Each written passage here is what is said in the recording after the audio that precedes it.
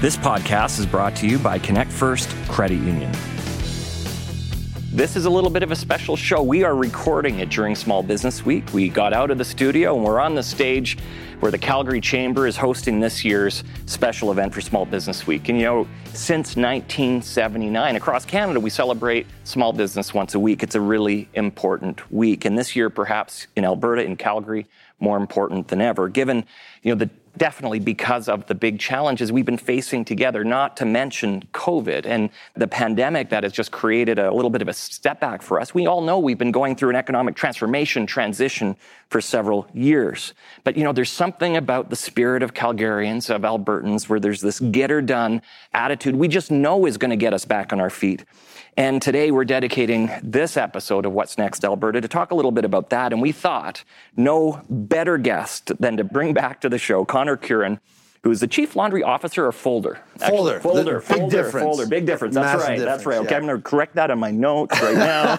But Connor, you've been on the show before. Local Laundry has become like a household name in the city. It's becoming one across the country. It's quite amazing. And it's because you've taken a completely different approach to your industry. And I think it's inspiring for many. And for those who were listening to the full day's presentation here, they would have heard your incredibly impassioned speech, which was fantastic. But I want to get to you. I'm going to start with you, right in the center of it. The resilience you must have had over the last few years to go all in building a business. Did you ever have those moments where you're looking yourself in the mirror saying, what are you doing starting a t-shirt company? Yeah. Well, first of all, thanks so much for having me back on the show. This is absolutely incredible. I'm enamored to be back. I'm really excited. I should have asked you to introduce yourself. No. That would have been the standard. Right, not at all. But yes, absolutely. Not only I was looking at myself in the mirror, I remember exactly. I came home and I was telling my wife, we were living in Sweden, I said, babe, I got the best idea. Clothing that builds community. And she just started laughing. And then I called my mom. I said, my mom will tell you, this is a great idea. Ma, I got a great idea. Yeah. Clothing. Everyone thought it was a bad idea. So yeah, of course. You're not an entrepreneur if you don't go through that. So you've been at it for quite a few years now. You've built a pretty successful business already. I know you're just getting started. You got big dreams. But share some of those moments where you stepped in a little bit, personally. How did you deal with that? How did you overcome? It's a couple of things. I mean, you really have to believe in yourself. People always ask me, what would you do differently? And what I would do differently is I would have started earlier. Yeah. I would have started when I was younger. But you know why I didn't start when I was younger? Because I didn't think I had what it took to become a small business owner. I looked at my parents and I was like, they are so smart. They know exactly what to do. I didn't think I was smart enough to start a small business. And it was only when I kind of had my back up against the wall and knew exactly what I didn't want to do. That's when I was like, you know what? I think this is something that I want to give it a go.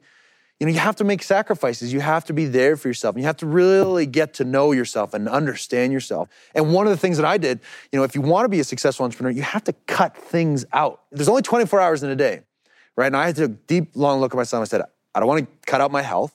I don't want to cut out my family. But, I was a young man at the time and partying and drinking and all that kind of things. I said, yep, there's something that can go. So I gave up all alcohol. Since I started this, I have not had a drink whatsoever. Wow. Those are just kind of things, I always ask entrepreneurs, if you really want it, what are you willing to give up? Are you willing to give up your Friday nights? Right. Those party days and going to the bar. Yeah. And if you're not, that's okay. That's okay.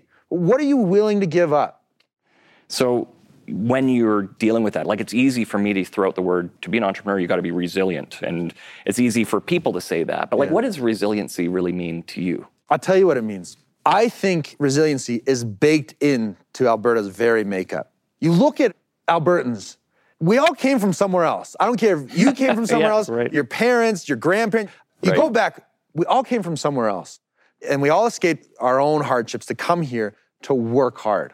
And all of us, we've had a pretty tough go the last 20 years, you want to say. I don't care what generation you're in. I don't care what you do. We've lived through, 9/11, the financial crash, the drop and recession of oil, now COVID. It's just been one thing after another.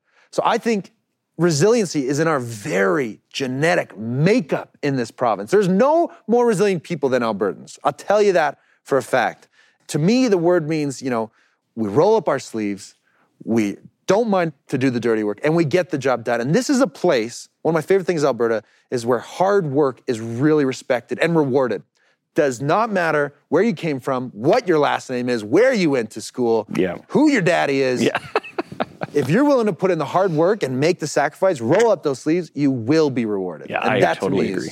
Resilience. I love that, and I totally agree with that. And so you're building a workforce. Like, you have people working for you now. So you've got all that energy. You've got all that resilience. How did it translate to them? Like, how did they know how to show up? Yeah, it's a good question, because when you first start this, you're just in your parents' basement. Oh, I'm going to start a t-shirt company. And then to have someone else be just as bought in. Yeah. Just a business partner. Yeah. And now to have, a team, and, it's easy to keep yourself happy, you could do that, but to have a team that supports you and that shows up, that believes in it as much as you, it's absolutely incredible. And I think how you do that is just really showcase that vision. This is where we're going. Do you want to be on this rocket ship with us? Because this is where we're going. This is how we're going to get there. It's not going to be hard. So really kind of identifying, and this was an exercise we did. We went through where we're going, our vision, our purpose, and our core values. What is really important to us? And once you kind of go through that exercise, it's really easy to say, okay, this person might not be a good fit, but this person really aligns with our core values.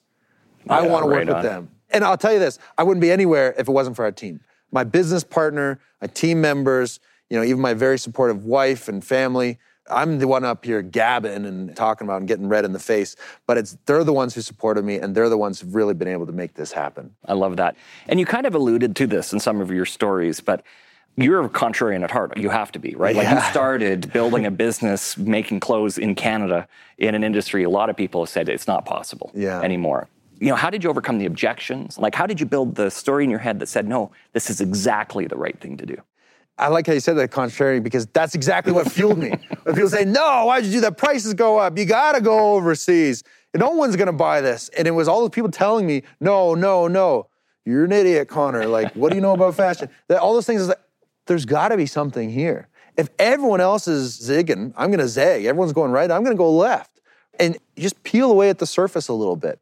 And then, again, I go back to people. It's the people that show up, the customers. All of a sudden, we said, oh, guys, look, we're switching to Canadian made. Our prices are going up. We're so sorry. But we think this is the right thing to do. And our customers showed up and they said, absolutely, we support this. This is what we've wanted. We're willing to spend a little bit more. Great job. Keep it up. How can we help? So now there's going to be a lot of entrepreneurs out there listening, people thinking about leaning into business. Let's start with some of the bigger picture stuff. Like, what do small businesses need to really take off in this province, in this city? It all starts with the customer. People, and they do a great job at this, but people in this province have to be willing to vote with their wallets. Yes. They have to be willing to spend a few bucks more at the bar to buy a pint of local beer. Right? They have to be willing to spend a little bit more at the farmer's market or spend a little bit more on clothing, because businesses, large and small, follow the money. And every time you buy a Canadian-made item or a local craft beer, you're voting. That's a small single vote for the kind of world you want to live in. Right on. And businesses as well. Like you said it so perfectly in your speech. Businesses have to decide to source and support locally. I mean, and you guys are doing a great job. The whole team at Connect First. We're making shirts with you. You guys are supporting Canadian made. You guys are fantastic. But that's what people have to do. That's what Alberta and Albertans need to do. It's up to us, you and me. So when you were establishing some of your first breakthroughs in the corporate world and getting some of those corporate customers of yours to sign up, what were some of the objections they had, and how did you get past that? It's always going to come down to price. They're a business, we're a business. It always comes down to dollar and cents. Our job is really to showcase, yes, it's more expensive, but here's why. Right now, we're working on building an ESG scorecard that we're going to be able to show you, this is how much water you save. This is how much you reduce your carbon emissions. This is how much money went back to the local economy. This is how many jobs were created because you decided to support local and support small business. So once you kind of share that story and really kind of show them the bigger picture of that, they kind of go, oh yeah, that makes sense. Yeah. It also doesn't hurt when you can make a garment that people look good in. Absolutely. You have stylish stuff. Yeah, and not those shirts that nobody looks good in. We all know them, and they end up in your pajama pile. Yeah. So you just tell people, stop making pajamas for people. Invest in good quality garments that people want to wear. Yeah, if you could give training to anybody who's doing corporate procurement for promotional items and stuff, don't buy the cheap crap that nobody's going to wear. Right. Because what's the point? You're going to save a buck. They're going to wear it if they have to, and then throw it in their painting and pajama pile. Yeah, exactly. Right on.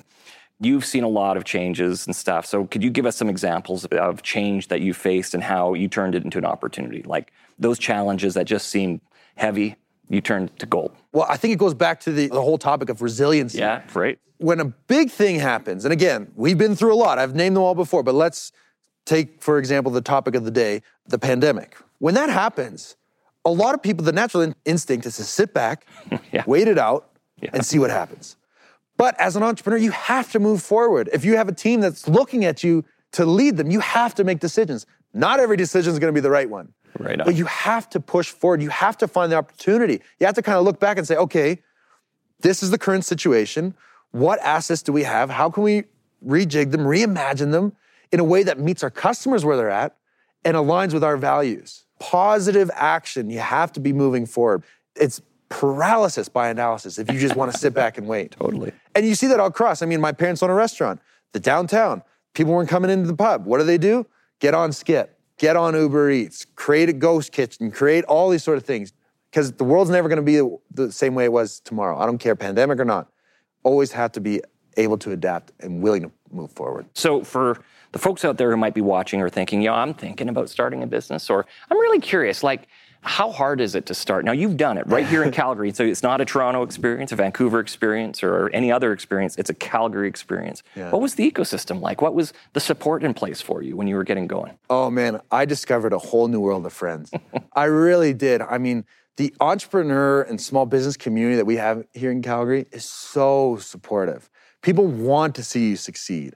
And in a real authentic way. You know, maybe you go to Vancouver or Toronto and people might smile and I hope you do great, yeah. Let me know if I can help you with anything. Here it's like, no, what do you need help with? You need beer for an event? We'll get you beer. Like, it's so supportive. And that's what I love. We started a business book club during the pandemic where we all read a business book once a month and we all chat every month to talk about it. And that's what I love. That's what we got into this, is that community, right? That authentic and engaging community. I highly recommend it. You want to start a business, no better place in Calgary. And you also have the organizations like yourself that are willing to support. Thank you for that. You know, some people think that innovation is exclusive to technology businesses and what have you. You're a great example of how untrue that is. Yeah. Tell us, how do we create a culture of innovation in the province? What does it mean for your business? Thank you. That's a really good point. We have to kind of get out of the mindset that innovation equals tech. Tech, fantastic. Used to work for a Calgary tech unicorn, great company. There's great opportunity in tech in this province. But it's not the be-all, end-all. Right on. There's amazing people. You know that every single mascot outfit in the whole world, 90% of them is made here in Calgary. Right on. These great Alberta boots. Third generation, they've been making boots here for the RCMP, for the King and Queen, everyone. The canning industry. This company out of Alberta, they revolutionized how to can beer, right? Not everything is tech. Great industry. We're very supportive. But we have to kind of say, how can we support innovation in the non-tech sector? Let's make things here again. Right on. And let's zoom into some examples within your own company. Like, how have some of your products evolved? You shared the story of your first products in Europe. Yeah. What have you done in your company to innovate? Well, what we're doing is we're pushing, on the sustainability side. How can we make our garment more sustainable? Right on. Right? So this year, for example, like our Giving Toques, everyone we sell, we donate one. We made it out of recycled plastic. We took 20,000 recycled plastic pop bottles. That's cool. And we turned them into toques. That's cool. That give back, right? So we're constantly pushing ourselves. And my business partner, Dustin Paisley, he's the head of this. He's spearheading this, pushing our sustainability and reducing our waste. And how do we create a garment that once it's done, you can pop it in the compost? How do we get hemp? Because cotton doesn't grow here. That's where we make a lot of our stuff. How can we get hemp manufacturers and hemp textiles? Let's make stuff out of hemp. It's so much fun. It's very exciting. No way. No, I have to tell you, your energy is contagious. Oh. And if this doesn't inspire others to go and take on their dreams, I don't know what would. Thank you. Maybe that's the right place to go now. As we're trying to build a credit union for the 2020s, we want to be there to support those businesses that are going to be building our future. What do we have to do to be there for them? Great question. And I'm so glad you brought this up because you guys are doing amazing things. You mentioned there, you're increasing your lending by 12% of small businesses. We meet a lot of entrepreneurs and you would not believe the horror stories. Some entrepreneurs, they come to us and they say I can't get my representative at the bank to pick up the phone. I've sent emails and not small businesses, people with millions of dollars in revenue. I'm losing my mind. So just to have a bank, a partner that's willing to answer the phone and say, look, come in, let's figure this out. That's not counting every penny and you're not just a number to them. You have no idea, because entrepreneurship is such a lonely journey. Yeah. All the weight is on us. No one else cares. And I love how, companies are Googleizing things and you're going the opposite approach. To sit across from someone and say like, I don't know what I'm doing, I'm freaking out, and have someone listen, that's not something that should be taken for granted, because not a lot of institutions are doing that. And so I just want to say thank you. We need to be treated not as a number. Maybe we're not very big, maybe we're not tens of millions of dollars, but we got dreams, we got hoop dreams, we got big dreams and big plans to change things up in this province. And we just need a little bit of help. And I swear to God, we did not pay you to say that, but Connor, it means the world to us. It means the world to us. You absolutely didn't, but it's true. I tell you, because we opened an account with Connect First. After you guys came to us to source sustainably, make shirts with us, we weren't a customer, we weren't anything, but every interaction with the people afterwards were like, this person's really lovely. Oh man, we just met this person's really lovely. And I told my business partner, I was like, we're opening up an account here. And we did. And it's been an absolutely incredible experience. Connor, thank you. Look, I got no notes. No one told me to say that. I'm speaking from the heart. And that's true. And I know that. And I really so appreciate important. it. Thank you. As we were talking about earlier, I'm pretty optimistic about the future of this province, right? I can see there's a bright future. I know we're getting close to that tipping point where things just start to feel good. But what's your view on the next 5 or 10 years? Like, what do you see out there? That stat I showed earlier, we're going to raise that stat. Us and everyone else. We're going to make things here in Canada again. Imagine that. We're going to create jobs. Yeah, I know. I love it. I have an entrepreneur friend that they're starting an upholstery school. You can go to school to learn how to become an upholsterer. That's a lost art form. We're going to learn how to make things with our hands and manufacture things, tables, shoes, clothing, you name it. That's where I see in the next 5 years. We're going to get back to this way of not trying to bargain hunt, trying to find the cheapest thing. We're going to go out and find the best made, most sustainable, and piece that really kind of gives back to the whole community. That's awesome, Connor. Thank you. And I'm excited for you, and I'll be cheering for your success. I have no doubt it's going to be good. And, with that, a couple thoughts, come to mind, and I have to share, I was really very lucky. About 13 years ago, I got to meet one of the founders of Nike. In fact, flew to Portland, Oregon to meet him. No way. And very neat guy. And I expected, when he would enter the room, they would light up. And I had this idea that everything he would say would be brilliant. And he was clearly a brilliant man. What you remind me of is that individual I met, that he had an energy and a passion. No way. If you know the story of Nike, it came from a fellow who just believed that we needed to change the way we made sporting goods so that we could make it easier to exercise. Just go do it.